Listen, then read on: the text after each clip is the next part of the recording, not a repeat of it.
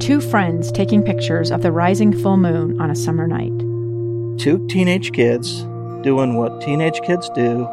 When a stranger with a gun and a death wish changed everything. It was violent, it was senseless, and I will never understand it, I will never accept it. I'm Amy Donaldson, and unfortunately, we're all too familiar with stories about how violence shatters lives. But what we rarely see is how they are rebuilt. In a new podcast, The Letter, we relive tragedy, but only so we can hear the rest of the story. The struggle to reclaim lives, the realities of grief, and the possibilities of forgiveness. I believe in miracles. Sometimes I thought, there are no miracles. Yeah, there are, and this is a big one. Follow The Letter at theletterpodcast.com or wherever you get your podcasts.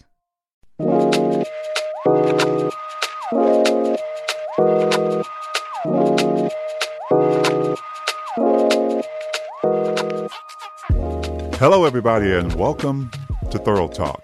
I'm Thurl Bailey, and I'm just so excited today. When I think of my journey and the people who've impacted my life over the years, I tell you, without this man, there would be a big void in it. And I'm going to take you back before I introduce him quickly to when I was a national champion at NC State University and found myself at Madison Square Garden at the NBA draft. And let me tell you, personally, I wasn't quite sure I could make it in the NBA, much less be in the same category as a lot of the first-round draft picks that year and in the 83-84 season. But I heard my name called the seventh pick of the first round to the Utah Jazz, and I was so ecstatic. It was such a surreal moment. But I had made it to the next level. And one of the first people I met when I came to Utah was a man named Frank Layden. And he's going to be our guest today. He's going to take us on a journey. We're going to hear some great stories from him. But I want to ask, first of all, Coach Layden, as I introduce you, how in the world were you able to pick this 6'10" guy 6'11", who only weighed about 190 pounds, and you thought that he was going to help change the direction of a Utah Jazz franchise? Welcome, Coach. Well, how you doing, Thurl? It's good to talk to you as always. And let me tell you, this is interesting because timing and people and what have you. When I first started coaching, it was a high school. I was a junior high school coach at a small Catholic school in Rockville Center, Long Island. And nearby, all right, there was a school called Seaford High School, and they had the athletic director and head basketball coach, and a very fine referee, by the way, was a man by the name of Rocky Valvano. And Rocky had a son who played not only football, he was a shortstop, he was a quarterback, and of course he was a very fine player in basketball, and later on starred at Rutgers. Well, anyway, that relationship, I got to know Rocky, the coach and the athletic director, very well through the years, and I kept track of his son, who eventually became your coach at North Carolina State. And I can remember scouts telling us that you were wiry, that you could run, you could jump, and that you were in great physical shape, and that you were a very good person. You were intelligent. You had an interest in the arts and acting and singing and what have you, and just the kind of guy that we'd like to have on the Utah Jazz. So I called up Jimmy Valvano, and I said, Jimmy, can this guy play in the NBA? Can he play for the Utah Jazz? And he said, Coach, he's just touching the surface now. He said, I wish I had him another 4 years. He said, the same questions came into my mind when we brought him to North Carolina State. He said, and he turned out to be part of our championship team. He said he is only going to get better and better. He's not even close to who he can be and what he can be. And so based on that, we drafted you, and we never regretted it for 1 minute. You turned out to be the person we thought you were going to be, and you turned out to be even a better player than we could have anticipated. And of course you were surrounded by good friends and good players, and we were fortunate to be able to make part of that journey together. Well, thanks, Coach. I appreciate that. It meant a lot to me in my life that I knew I probably wasn't the best player available, but with all those things you talked about, it's just great to know that there was a team interested in those other things. But, hey, this isn't about me. I want to talk to Frank Layden. I want to go back. I want to go in the time machine, Coach, and talk about you as a player. I mean, listen, Fort Hamilton High School, Brooklyn, New York. Talk to me about those days. Well, I grew up in Brooklyn. Of course, Brooklyn is a big place. It's got 5 million people. I lived in the Fort Hamilton section, the Bay Ridge section of Brooklyn, and it was basically Irish Catholics who either went to the local Catholic schools or they went, as we say, down the hill to a beautiful school, a new school that was built right before World War II, Fort Hamilton High School. Had 5,000 students, and so I say that because it was competitive. It was competitive if you were trying out for a play or you were trying out for a team. And, if you wanted to be a first baseman, there might be 100 guys trying out for first base. So the guy that finally made it usually was pretty good. But anyway, I went to a little public school, PS 185, public school 185. They don't name the schools in New York after people all the time. They give them numbers, and then and I had an interesting situation. Is my mom passed away? She died when I was born, in my childbirth, and so my father, who worked in the docks, raised 2 daughters. My sisters who were 10 years and 7 years older than me, and myself, and he was working overtime. So I always said that I was brought up by my teachers and by my neighborhood. The neighbors and what have you. The village. They keep an eye on you, and I was very fortunate to have people that were interested in me. And I had some people at our grade school who saw that I had some athletic talent, or at least an interest in it, and they alerted the people at Fort Hamilton High School, where I was going, that I could play baseball. I was a first baseman and catcher, and I also could play basketball. And it was the first time in my life, was my high school coach who mentioned that, if I got good grades and I continued to improve and to grow a little bit, that I'd have a chance to get a scholarship to college. And I hadn't thought much about college. I thought that I was destined to go to work at a high school, or maybe to even go in the service. A lot of people were joining the service in those days, and so I didn't know where I was going, but this was intriguing. I knew one thing: I loved to play. I loved to play sports, and it was very competitive. Did you gravitate? But it was a lot of fun. Did you gravitate more towards basketball towards the end, obviously, or did you still have a love for both? I think basketball was more competitive. That it was more available. You need a lot of people. You need a lot of room to play baseball. So we played in the summer, and I was good enough to be offered a contract in baseball.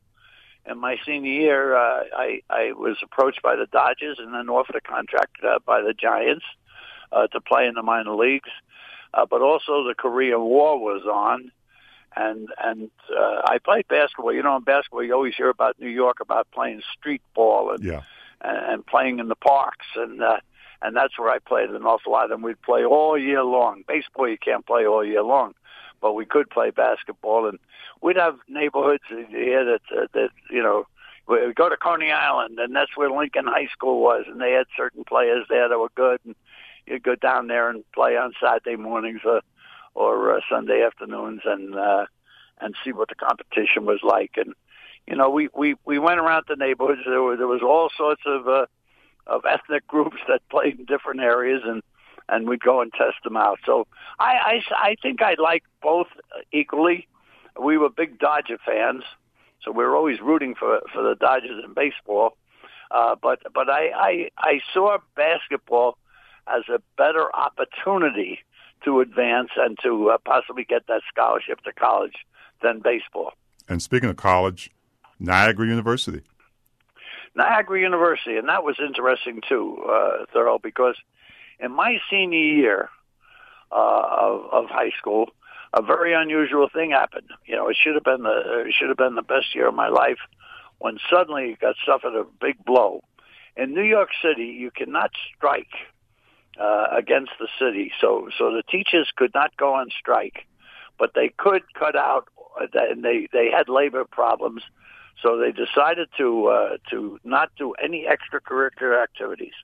So all of New York City had no theater, they had no choral groups, they had no newspapers, they had nothing that was considered extracurricular, and that included sports.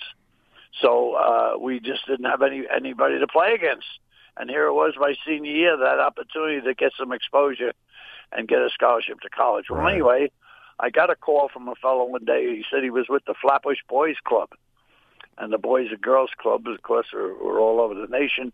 And he said he was getting guys from around Brooklyn who had good junior years, and see if they wanted to play for the Boys Club in their senior year. And I took them up on it, and that's what I did. And we got a chance to go around and play against college freshman teams and other boys clubs around the state, and also over in New Jersey, which was close by, and up in Connecticut and what have you. And we played all these freshman teams, and we got exposure. And one day I got a call from I had heard from St. John's, which was local, and LIU, which was local, but in the meantime I'd heard about Niagara University. Well, another blow came. That was the time of the dumping of the games, right? And a lot of teams, the players were actually taking money to control the scores of the games, and there was a big scandal in the 50s, 50 and 51, and a lot of schools. I was scheduled to go to LIU, where I could get the room and board money and live at home with my dad and my sisters, and be able to just take a subway to school every day and play ball in Madison Square Garden. Well, LIU got caught in this scandal. Several of their players were involved in dumping games and fixing games, and so they dropped sports, of all things, and they honored our scholarship, though, I'll say that for them. But in the meantime, I got a call from Niagara saying, we understand that you're not going to be able to go to LIU. Would you be interested to come to Niagara? And that was a turn that was very, very important to me. Thurl, I know you feel the same way about Jimmy Valvano. Well, when I got a chance to go to Niagara, I played for a wonderful coach, a great man who did have an influence on my life later on, even after I played. And I went up, his name was John Gallagher, Taps Gallagher, and he was the coach in Niagara. And I went to Niagara, where I met my future roommate, and a great coach in his own right was Hubie Brown, Larry Costello, who played in the NBA, Charlie Hoxie, who played for the Harlem Globetrotters. We had very good teams, and of course later on they helped me to go from high school into the pros. But when I got out of college, I was in the ROTC, and I got a chance to I had to go in the Army. Now that I got a chance to do it, I had to do it, and so I went in as an officer. I met my wonderful wife, Barbara, my wife of 62 years. Yeah, I know there's a story. I know there's a story behind that. We're going to get to that in just a few minutes, because that's an intriguing story as well. But go ahead. Yeah. So anyway, my time in the service was starting to wear down, and I didn't know what I was going to do. I was thinking of maybe going to law school or going to graduate school, or going into sales or what have you. I had a business degree. And what happened was I got a call from my coach, the same John Taps Gallagher. And I'll never forget, I was in the gym, in fact, working out, when someone says, "Hey, Lieutenant, you got a phone call, long-distance phone call." So I got on the phone, and Coach Gallagher said, "Hey, listen, are you getting out of the Army soon?" I said, "Yeah, in fact, I'm getting out in about 6 weeks." So he said, "Well, are you interested in coaching?" I said, "Coaching? What am I going to do coaching? Coaches don't make any money. Coaches, they always seem to be angry and everything." And he laughed and said, well, I think you'd make a good coach. So I said, well, I don't know what you thought, why you think that, because I was a pain in the neck to you all the time. But anyway, he said, well, here's an address. Call these people up. And I called them up, and it was a small Catholic school on Long Island. And so I said, okay, I'll give them a call. I called. I went for the interview, and they said, yeah, well, we'll get you certified, and you can teach history, and you can coach. So I said, coach, what am I going to coach? Well, you'll be the junior high basketball coach. You'll be the JV baseball coach, and you'll be an assistant football coach. So I said, well, that's good. I said, I don't know very much about any of them, but I'll try. And I was like Ben Affleck in the movie All the Way Back, if you haven't seen it. And I said, there I was, going into coaching, but I needed a job. And Barbara was working, and we had just started out in our lives, and of course that was the first step. And I found something out. I loved it. I loved working with the kids. I loved the competition. When people even ask me now, do I miss coaching? I said, no, I miss playing. I said, but I loved coaching at the high school level. It was wonderful, and we had a lot of fun with the kids, and I learned a lot too. I was a junior high coach, and the coaches that were above me were high school coaches, and they were very knowledgeable, and I learned a lot from them. And I think that's one of the keys, Thurl. I think I can see that you've done that, and Mark Eaton has done it, and I think the idea that you see other people out there and you learn from them, you listen, and that's what I tried to do. And even when I got to the pros, Hubie Brown had coached with Larry Costello. He had been in professional basketball for 10 years when he hired me to be his assistant, and gosh, he was so knowledgeable. And he said, listen to me for a couple of years. He said, you'll be ready to move on. He was right. And that's exactly the steps I took. I went from coaching in high school, where I coached on the junior high level and JV for about 3 years, 7 years as a head coach, 10 more years in college coaching, and then, of course, around 13 in the pros. Wow. With 1 year in the women, the WNBA. Yeah. And they were the toughest because they were smarter than I was. I never worried about having the men being smarter than me, but the women all were. I hear you, Coach. Hey, we're going to take a quick break here, and we're going to come back and continue that next level coaching, and also talk about there's a guy who, when you coached at Niagara University, helped take you to the first NCAA tournament, Calvin Murphy. Let's do it. We'll talk about it in just a minute.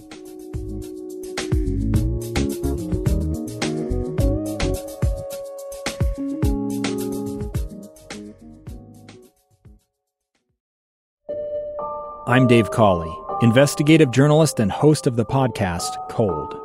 In October of 1985, a woman named Cherie Warren left work at a busy Salt Lake City office to meet her estranged husband at a downtown auto dealership. She never made it home. Cherie's car surfaced weeks later in Las Vegas. In the parking lot of a hotel casino. No one knows how it got there. Strange. It was strange. Both Cherie's estranged husband and her boyfriend raised suspicion for investigators. I kind of thought that he might have done something. But no arrests were ever made.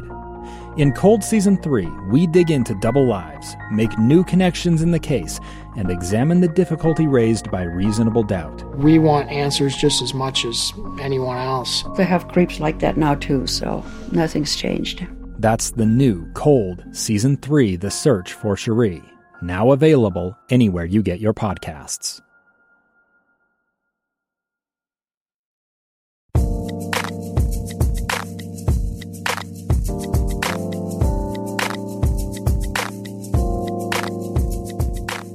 Hello, everybody. We're back. Welcome back to Thurl Talk, and we've been talking to Frank Layden, my former head coach with the Utah Jazz, and just a man with great personality, many stories. And, Coach, before we get into that next phase of your life in basketball at the pro level and even the college level, I want you to tell me the story about you and your wife Barbara's union. There's there's, my son plays at Marquette University. That's why I love the story. And then you've got a connection to that. So tell us about you and Barbara's union. Well, Thurl, as you know, one of the things, it's not always about money and coaching or playing or what have you. It's your relationships. You get to meet a lot of people. And growing up in Brooklyn, we'd play in the playgrounds or down the beaches and what have you. And there was the famous McGuire family. Dick McGuire was a great player for St. John's and the Knicks and Hall of Fame caliber player. And of course, his brother was Al McGuire, who was a great defensive player and a good player for the Knicks and played for St. John's. They both played for St. John's, and they both played for the Knicks. Well, anyway, Barbara and I, we knew a lot of the same people, having traveled around Brooklyn, going to dances, going to games and stuff like that. But anyway, this one time I was home on a pass from the Army for a long weekend, and I was bobbing along in Bay Ridge. It was a Ridge Boulevard, and I had my sneakers on and shorts. I was headed down to one of the playgrounds, see if I could get a game. When this car pulled up next to me, and it was some friends of mine said they were going to Long Island. They were going out to the Rockaways in Queens, and they wanted to know if I wanted to go along with them. They were going to play some basketball. So I said, yeah, I'm with you. So I jumped in the car, and they took me over to my car when I followed them because I didn't want to get stuck out there in Queens. I had to have a way to get home. So anyway, I followed them out there, and it was interesting because talk about the connections we did play, and I remember being there. Colleen K. Hutchins was there, who had a connection with people who are familiar with her would know she was Miss America, and she went to the University of Utah. Mel Hutchins was her brother, was a great star, one of the great players, one of the great all-time players at BYU. And, of course, Kay being as beautiful as she is, and Mel Hutchins played for the Knicks, so knew the McGuires real well. And he wanted to make sure that his sister met the great Ernie Vanderway, who was captain of the Knicks and a great player, and also a future doctor. He was so smart that he went to medical school at Columbia and played for the Knicks at the same time. So you can imagine how smart he had to be to do that. Yeah. And anyway, they ended up hooking up, and they were at the beach that day, too, at the same time. And, of course, we all know about their son, Ernie Vanderway's son was Kiki Vanderway, who later on played for the Lakers. I think at the same time you did. You knew him. I remember those matchups. You told me to go out and guard them. I said, "What, Coach?" Yeah, he was a great guy, and he works in the league office now. He's a smart kid and everything. And anyway, they were there that day, and the day was over, and I sashayed into the bar to have a beer before I went home. And Al McGuire came up to me and said, "Hey, Frank, what are you doing now? What are you doing with your life?" I said, "I'm in the Army." He said, "You're in the Army?" I said, "Yeah, just the end of the Korean War." And I said, "Yeah, I was in the ROTC. I got about a year to go." And he said, "Okay." He says, "Listen, do me a favor, but we got a girl here, and her girlfriend stood her up, and she met some guy, I guess, and went with him and left Barbara there. Barbara would have to take the subway home, which was like an hour and a half ride, 2 hours at night on the subway. She had been at the beach that day too, and she said, "Can you give her a lift?" And she had been this restaurant sort of resort hotel that the McGuires owned, and so I said, "Yeah, I can give her." He says, "Yeah, she lives near you, lives near me. Brooklyn's like Oklahoma, it's huge." So anyway, I'm sitting there, and you can imagine how you're feeling. I mean, nobody is going to walk in with a beautiful girl. Well, they walked in with a girl that was as pretty as Kay Hutchins was. I mean, she was a beautiful blonde, statuesque, and he said, "This is the young lady." Well, I'll tell you, I almost fainted. The only other time I ever prayed is when it was about a blonde, too. is when I first met Mark Eaton. When I saw Mark Eaton walking towards me, I said, "Hey, God," I said, "please let this be him." And that's what I said that day. I said, oh, dear God, please let this be her. I love it. And so anyway, I drove her home to Brooklyn, and she lived. Brooklyn's so big that it would be equivalent to me living in Ogden and her living in Provo, you know. Yeah. But anyway, I drove her home, and a year later we got married, and we spent almost a year together in the Army, and of course that was 62 years ago. 62. So I've been married to her for 62 years, 62. And had 3 wonderful children, and Katie and Michael, and of course Scott Layden, who has been with the Jazz for years, and now in the pros, with the Timberwolves. Oh, that's so great. That was the hookup. And I think Thurl, it's all how it is now. I've talked about this relationship with Jimmy Valvano's dad. Yes. That brings Jimmy Valvano to me. That brings me to you. Yeah. And then I'm Al McGuire, who we're banging around playing against each other for years and knew each other not real well, but enough to compete against each other. And he introduces me to the love of my life, Barbara Layden. And so it's interesting. And I think that you think money is the only way you're going to be rich, but sometimes it's acquaintances, it's friends, it's attitudes, it's timing that is really important in your life. That is awesome, Frank. Let's get to your next level coaching. Obviously, you were at Niagara University from 1968 to 1976. Yes. Had some good teams. Went to the NCAA tournament with Calvin Murphy in 1970. How was that? Yeah, the one thing I learned, and I learned this from Lou Canasecca, that I had met and got to know very well when I was coaching high school in Long Island. I had some players that went to St. John's. And it is that, a good coach is one who wins when he has good players. Johnny Wooden said that, and I think it's the truth. You have to have good players. Now, a lot of times coaches will have good players and not win. Yeah. And so anyway, I was coaching at a small college on Long Island, Dowling College, for 2 years. I was their first coach. The school just opened, and we had just started the program. When Niagara was a fire deck coach, who was a fellow who had played with me, in fact, at Niagara, Jimmy Maloney, and the president of the school called me saying, I'd been recommended by Lou Canasecca and some of the people at St. John's, and I had good high school teams. What was I interested in coaching at Niagara? So I thought, well, of course I am, And anyway, I took the job, and of course the star of the team was the guy who could make or break me, right. And that was the great Calvin Murphy. And Calvin Murphy was about 5'10". He could dunk the ball.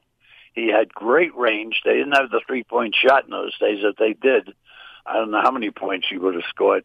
He was fast as could be. He never got tired, Thurl. He was like you. I can remember you when you first came with the Jazz, and we were over at Westminster, and they put you on the treadmill. I could and run I all asked day. Sparky, our trainer, and he said, that guy, he says, I don't know what else he can do. He says, but he's a racehorse. He said, he'll stay on that treadmill forever. He said, he never gets tired. So I said, well, that's a good start, and that was the way Calvin Murphy was. Calvin Murphy was a tough guy. He was tough with his fists. He was tough mentally, and he loved basketball. He loved to practice, and he loved to play. I mean, and when you get good players who like to practice, they like to be there. Yeah. All right, they can have a lot of other problems maybe, but at least you're going to get guys that come and compete, and that's what he did. And of course, we did have good teams, and we had some fine players. Bob Churchwell was a guy who later on his son was a good player at Georgetown. We had Marshall Wingate, who was the high scorer of the NIT one year. I mean, we had good people too. Al Williams, who had a shot with the Milwaukee Bucks, and we had good players. There's no doubt about that. And I think I sort of grew with them. and eventually that took me. I stayed with Niagara then for 8 years before I got a chance to go to the pros with my former roommate, Hubie Brown. Yeah, and you spent 3 years with him as an assistant? Yeah, and it was good. I remember talking to Lou Conasecker about making the transition from college to the pros, and Louis had done that. Lou Conasecker had done that. He had gone from St. John's to the Nets in the ABA, and he said he wasn't ready for it. He wasn't ready for the amount of games, the back-to-back games, the long road trips, the lack of practice and preparation sometimes, scouting. That one thing about college, there's more time to get ready to prepare. That's right. And you only play a third of the games. Yep. And so you have to accustom yourself to that.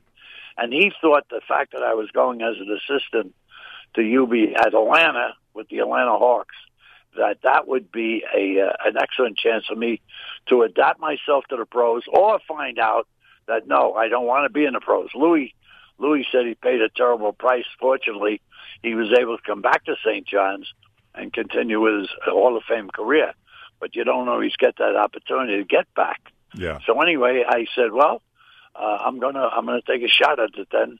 And in that 3 years as an assistant coach, if I don't like it or it overwhelms me, then I'll choose not to. But along the way, it seemed to work out. But you must have got the bug, Coach, because 1981 you took over for Tom Nasalki in New Orleans. Yeah, what happened is, and that was not a plan. I would have been perfectly happy if I had just stayed in the front office. I had a lot of games, a lot of time coaching, and I thought, well, that's okay. Well, it was unfortunate. Tom ran into some problems. As I said before, he was a good coach. We didn't have very good players. That's why we were in Utah. Mm-hmm. Someone said to me once, why are you moving the team? I said, well, we're not very good. If we were very good, we would have stayed in New Orleans. Gotcha. There's no bad cities. There's only bad teams. And if you have a good team, you could play anywhere. Yeah. And people will come to see you. And so anyway, when the owners decided that Tom had enough and they were going to replace him, actually I took over as interim coach. Mm-hmm. And that had been my intention, to maybe finish that year, and then we would go out and look around. But at the end of the year, we had improved, and I think any time you have a coaching change, it seems there's always the new bride gets special attention, and we got a little better. And then I said, well, I'll give it another year. I'll try another year, and that turned into a few years. And I had good help. Scotty Layden helped me a lot. And of course, Jerry Sloan, we hired him, and he was a big asset. And the Jazz, we also got some good players like yourself and Mark Eaton, and I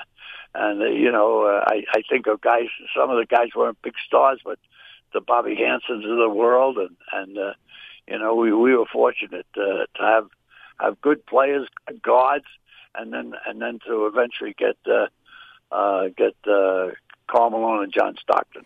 Well, you talked about the new bride. Obviously, at a certain point, the honeymoon's over. And when I came to the team in that 83-84 season, I had no idea really how tough the previous years were. Darrell Griffith, the great Darrell Griffith from Louisville, pulled me aside as a young rookie, and he said, Thurl, listen, I won a national championship in college, so did you, but listen, we haven't had great seasons here, so you better get used to not winning a lot.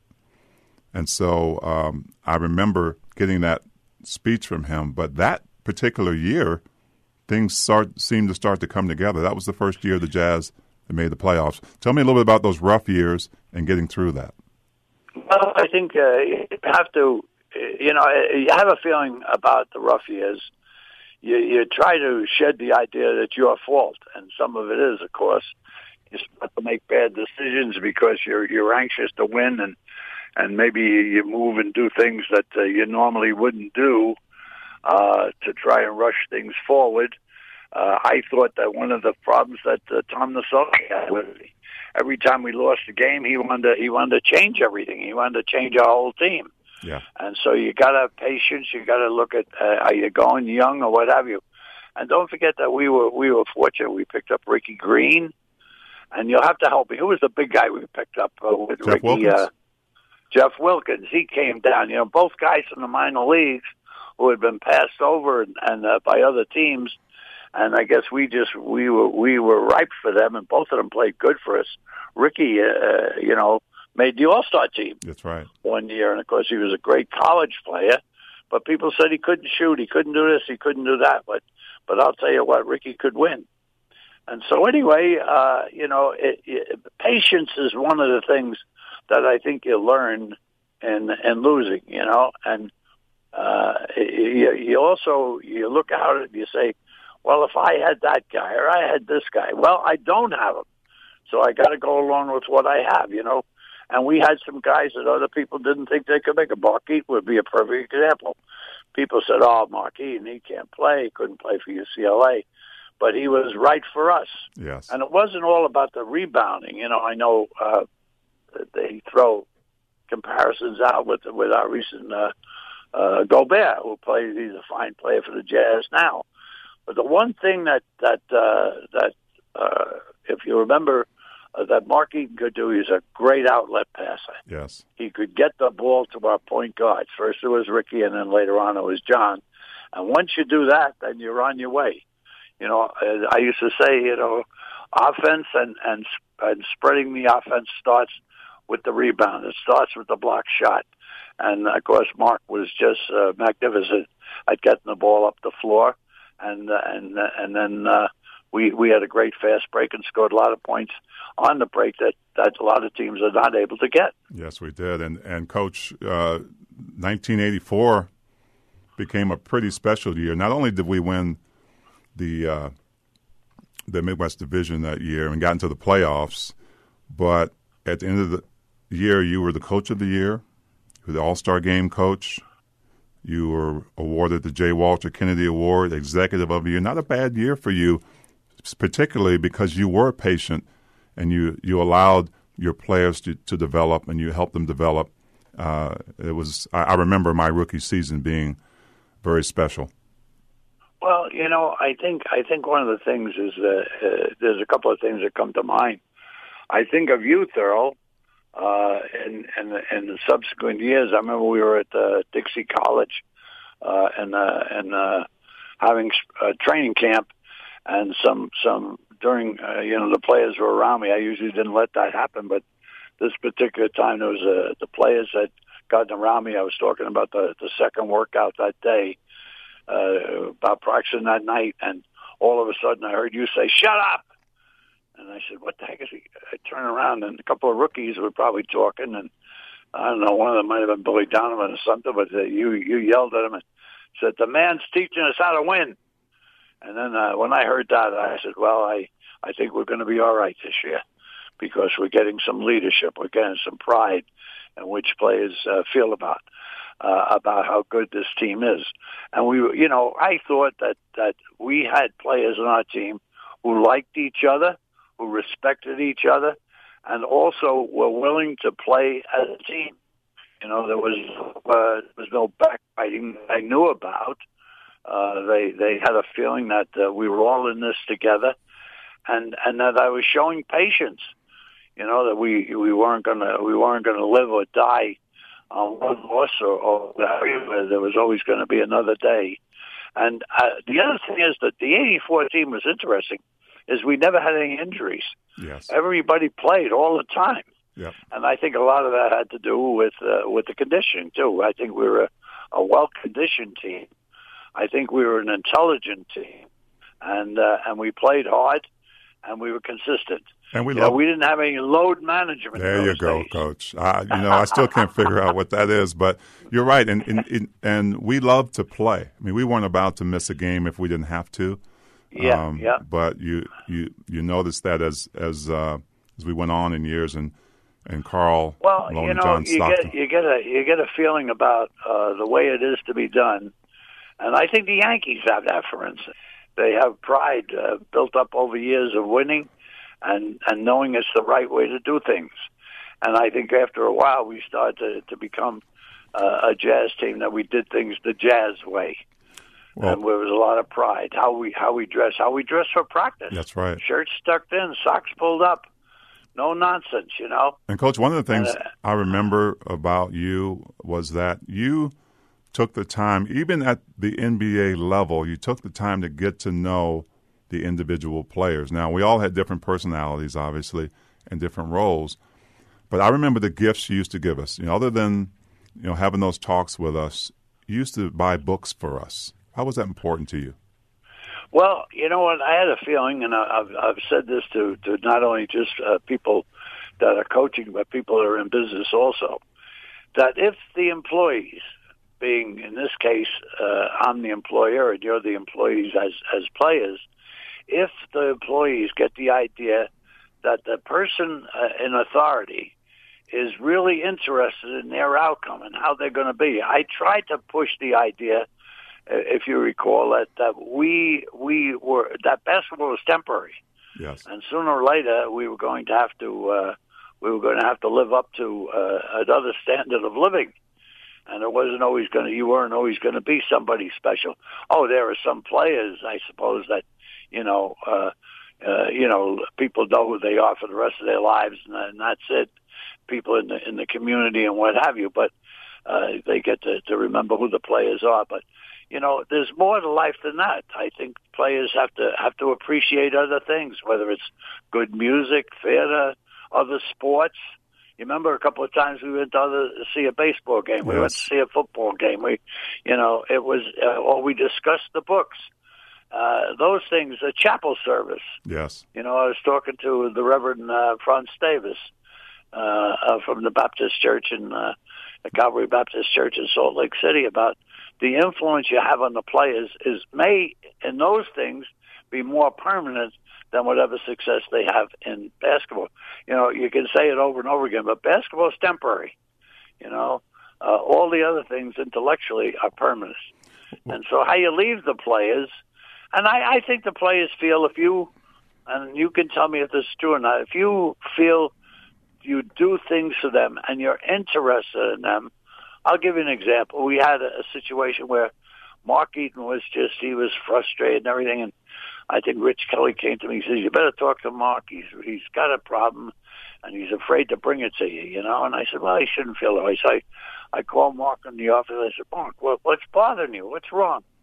He says, well, next Saturday my sister's getting married. So I said, so? So he goes, well, I'd love to go to the wedding. He says, but we're playing Dallas. So I said, go to the wedding. We're going to play Dallas again later on. And nobody is that important. I mean, you could twist your ankle and you'd miss the Dallas game anyway. Well, you know what? He went to the wedding because that was a once-in-a-lifetime thing for him and for his sister, and he should be there. Well, I think that of course, in Mark's case, he understood that, hey, you know, Coach cares for me. Yes. And he's going to play. He's going to give me that extra mile because of that. You know, I give you an example. I never noticed that, you know, something the end of his career, you know, somebody that would come up to me and say, you know, Karl Malone, you know, is a tough guy and a rough guy and everything else. And with tears in his eyes say, Coach, thank you. Everything I have, I owe to you. And that makes it worth it while to me. But it also showed me that why he played the way he did. Yeah. He played hard. Yeah, he was giving back. Well, Coach, that's important. I want to ask you about one part of your career. I think I was a part of the team, obviously, and you knew every player. You knew you were so good at handling maybe difficult situations. But I want to bring up the name Adrian Dantley. I mean, Adrian obviously was a great, great player. A wonderful player who I knew the longest. Yes. I knew Adrian when he was a high school player. Yeah. And then I knew him when he played with the Buffalo Braves and brought him over to my camps and stuff like that. I would say this: if I look back at my career, were there things I would change? Were there things that I knew were wrong and what have you? I think I handled the referees very poorly. I think I was too confrontational.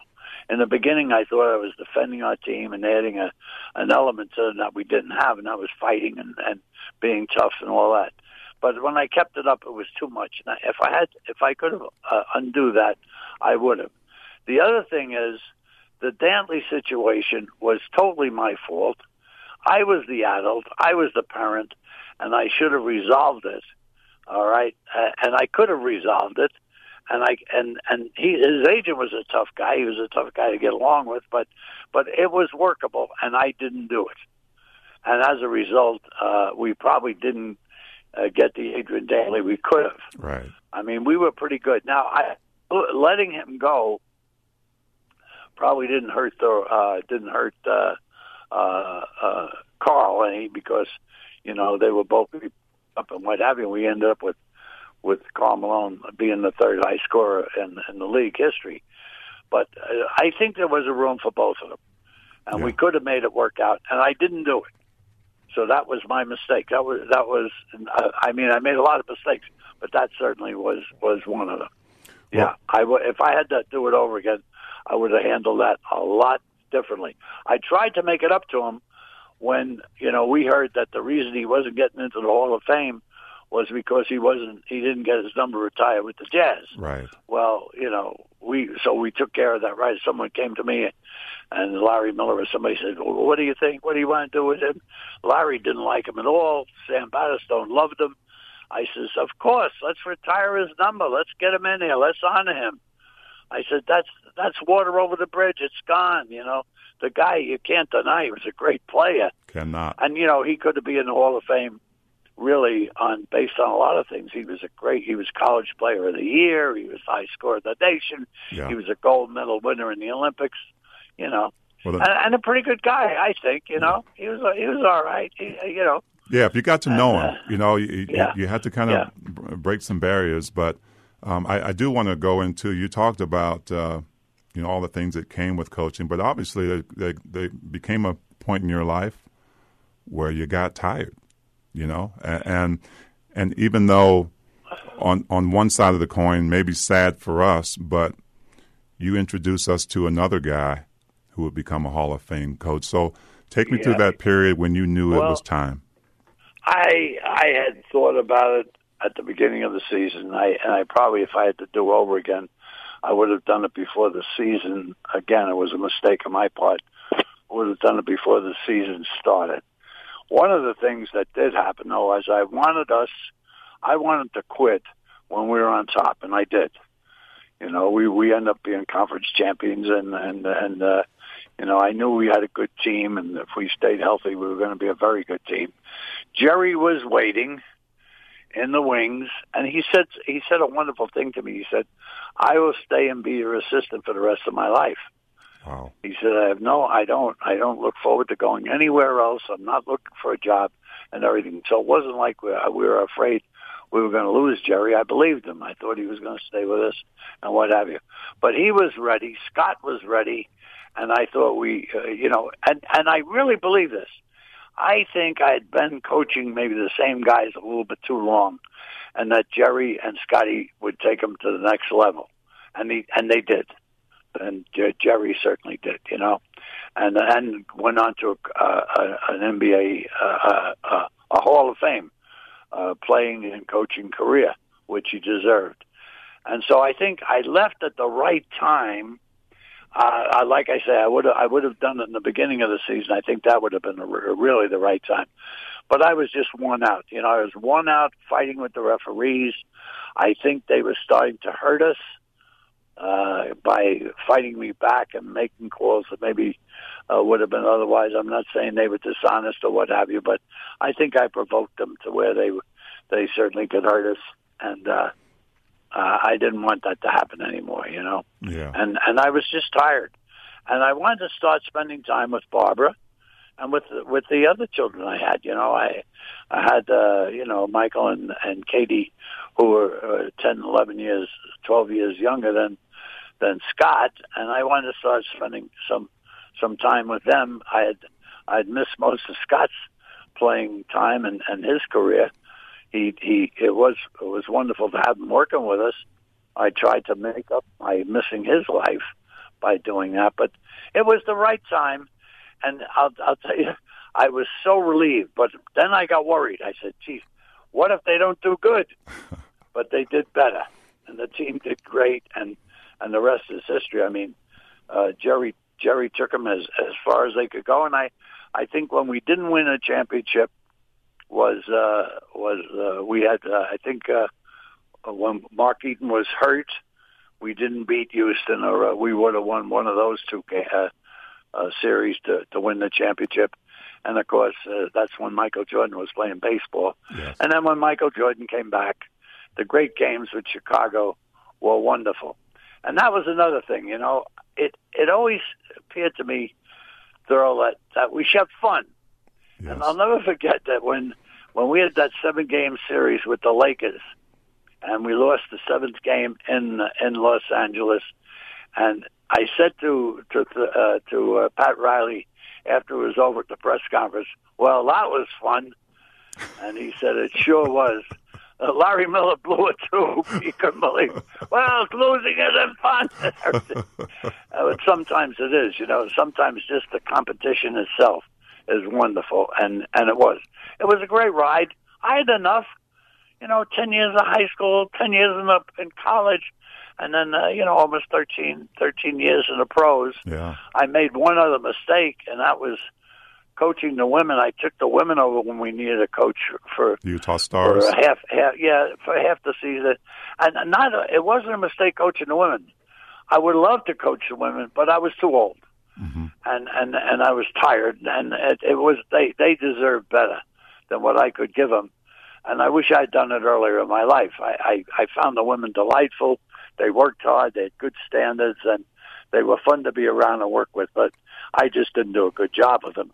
So I realized that too right away, and I got out of that. But and I think also women should be coached by women. I don't think women are going to advance in their profession if they are letting men take their jobs. I'd like to see the women's league be refereed by women and also administered by women and coached by women, you know. But however, I did it for about a couple of months, the end of one season, the beginning of another season, and I realized, oh, this is a mistake. I'm out of here. Well, Coach, you said the rest is history, and it's been a really great history. I'm so proud as one of your former players to have been able to cross paths with you and be on that list of guys that help hopefully advance the team. And you always brought great coaching, but you brought another side to the game that really told us that this is not the most important thing in your life.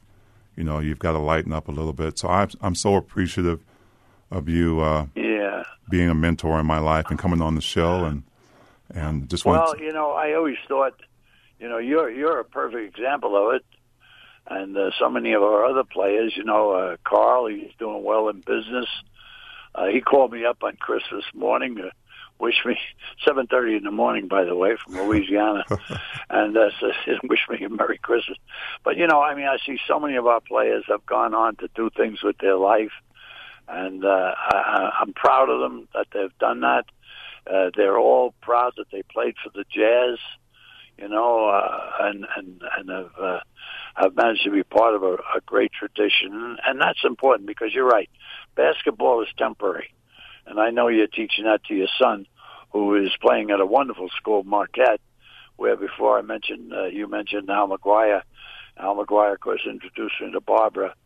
And so, you know, and he had a great coaching career at Marquette. As another good friend of mine was the coach at the University of Utah, Rick Majerus. Yeah. Was also, he was a great coach. And also a graduate and a player for Al McGuire and coached at Marquette also.